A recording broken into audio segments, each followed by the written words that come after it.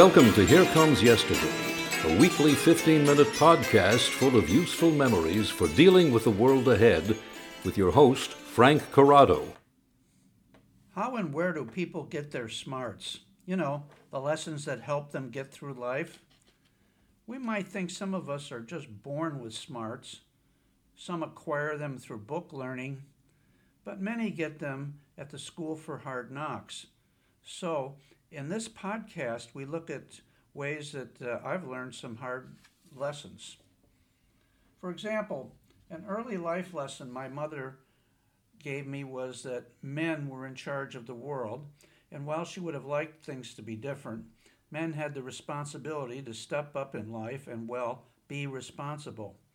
That lesson did me well for a long time, but having spent a seemingly long part of my time growing up in the company of men, single-sex schools, Boy Scouts, the Army, the career I chose, I was kind of burned out and welcomed the idea of working in an environment of women. So as a young manager, I unconsciously, I think, wanted to give them the opportunities my mother never had. And having come out of a man's world, a lot of nuances were working with women that completely eluded me, and maybe that was a good thing, at least for a while. Here's a little history of other lessons learned the hard way. Patience. By today's reckoning, I think I may have had at least a mild case of ADD for most of my life. I think I understood that I was a bit anal and impetuous growing up. My father once said that my head was always in front of my feet. It has taken me many years to learn how to be patient. The first time I learned that lesson was in high school. I played clarinet in the school's band. My parents and girlfriend Jeanette came to a Sunday concert in my sophomore year, my first concert with the band.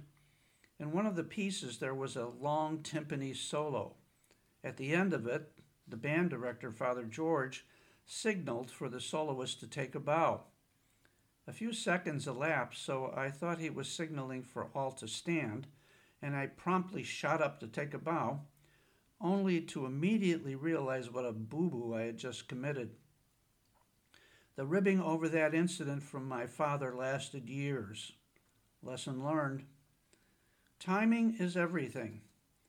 Part of that anal nature has been a good thing. Another early lesson was that the early bird gets the worm.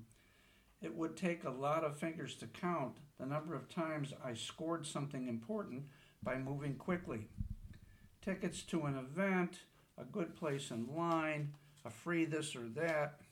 One silly example, seeing a really cool antique chair that somebody threw out and then stopping immediately, not waiting, not thinking about it, not dickering, just stopping immediately, picking it up before anybody else did.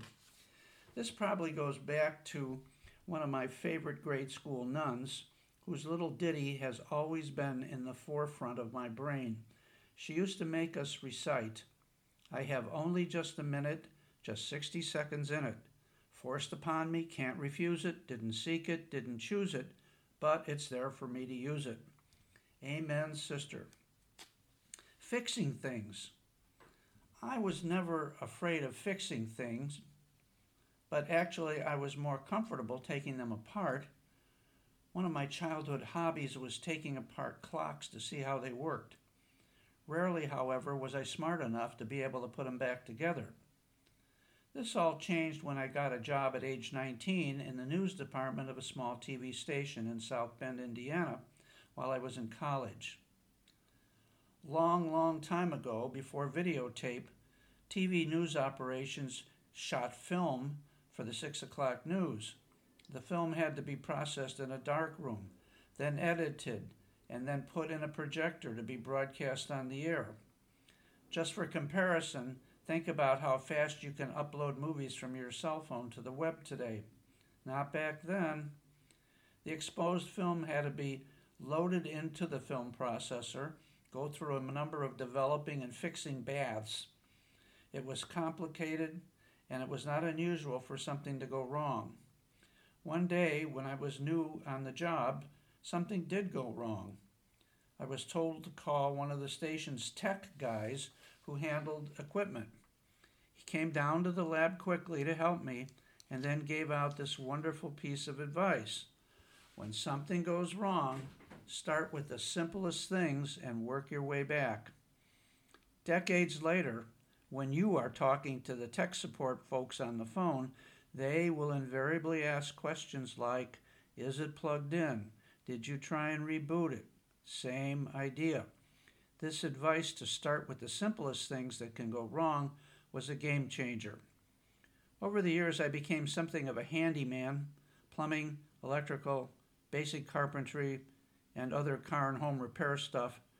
But that simple advice from the film processing room still keeps me going and gives me confidence that I can fix things. What people want? Well, they want love and other people. Maybe the greatest advantage of growing older is that we get a little closer to acquiring wisdom, and we get to see a wider angle view of the world and mankind in general.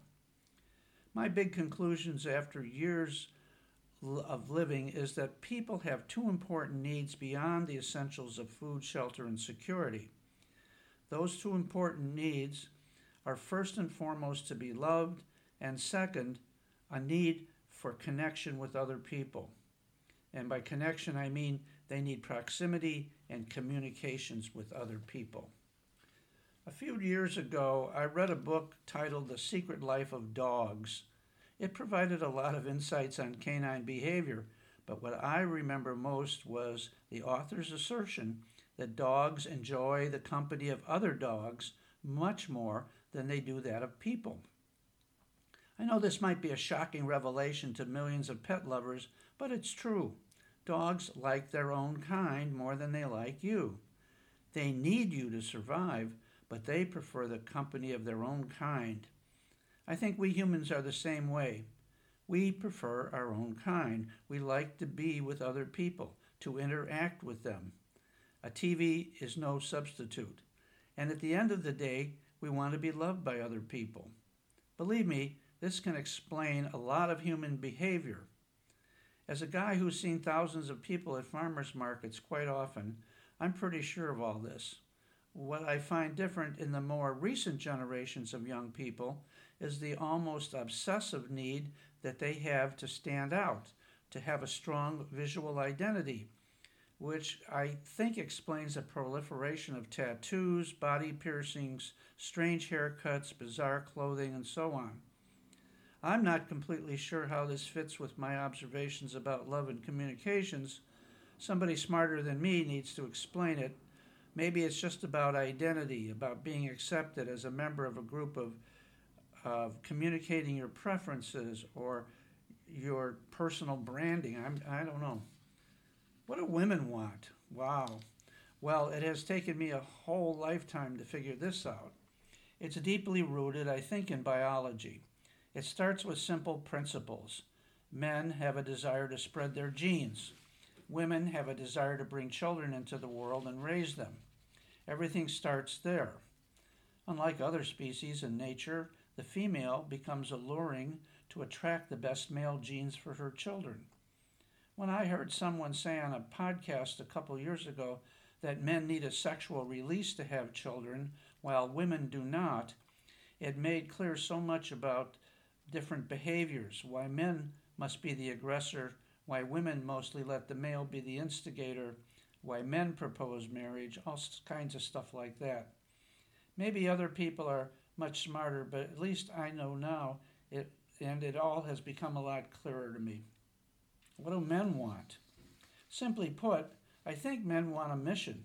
I think it started with a look from a pretty cave mama who was nurturing two starving kids and looked at the guy and said, "What are you going to do about this?" So he puts down his stone sharpening tool and gets the message. Get out there and get some food. And, she adds, while you're at it, fix the leaks here. After countless millennia, men got the idea that they need to provide the basics. No caveman bachelor pads. What does success demand? For her big 40 birthday, the woman I live with asked that we visit the Baseball Hall of Fame in upstate New York. Fine, whatever. So we just did. Over the years, I've been surrounded by family and friends who really love the sport. I went along, but I have to say, I was totally blown away by my visit.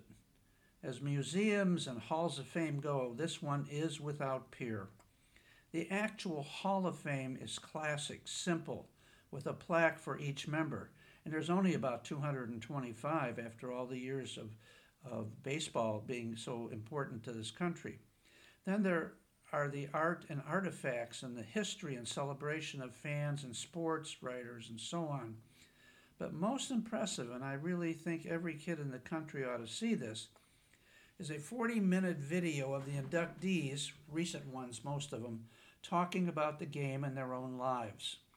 You come away from seeing and hearing these guys with an understanding about how much they truly love the game, how much it owned their lives, how their success came from their great inner love of baseball and its storied American heritage.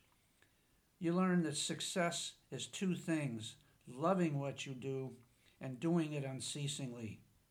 Lessons that often need to be repeated. The great English statesman Benjamin Disraeli was quoted once as saying that the secret of success is constancy to purpose. New lesson to be learned. When I first heard that phrase decades ago, it clicked with me. And over the years, I've come to utter it to myself and others as I have pushed forward on whatever project I'm working on. My mother simply called it stick-to-itiveness. As I've worked alongside lots of young people at farm events over the past decade plus, I have come to conclude that a sign of real maturity is when you promise something, you deliver it. You decide to do something, and you get it done. And as I have learned the hard way, you've got to plow through.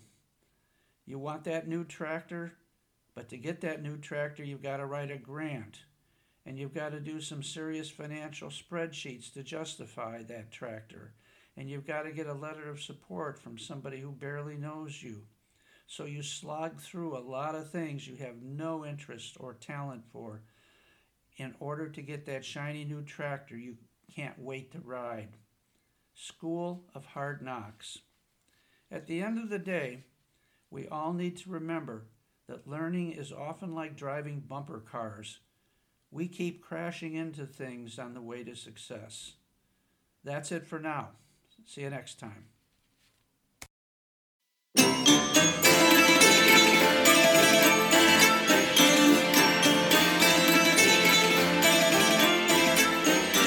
You've been listening to Here Comes Yesterday, a podcast full of useful memories for dealing with the world ahead. Your ideas and reactions can also be very useful.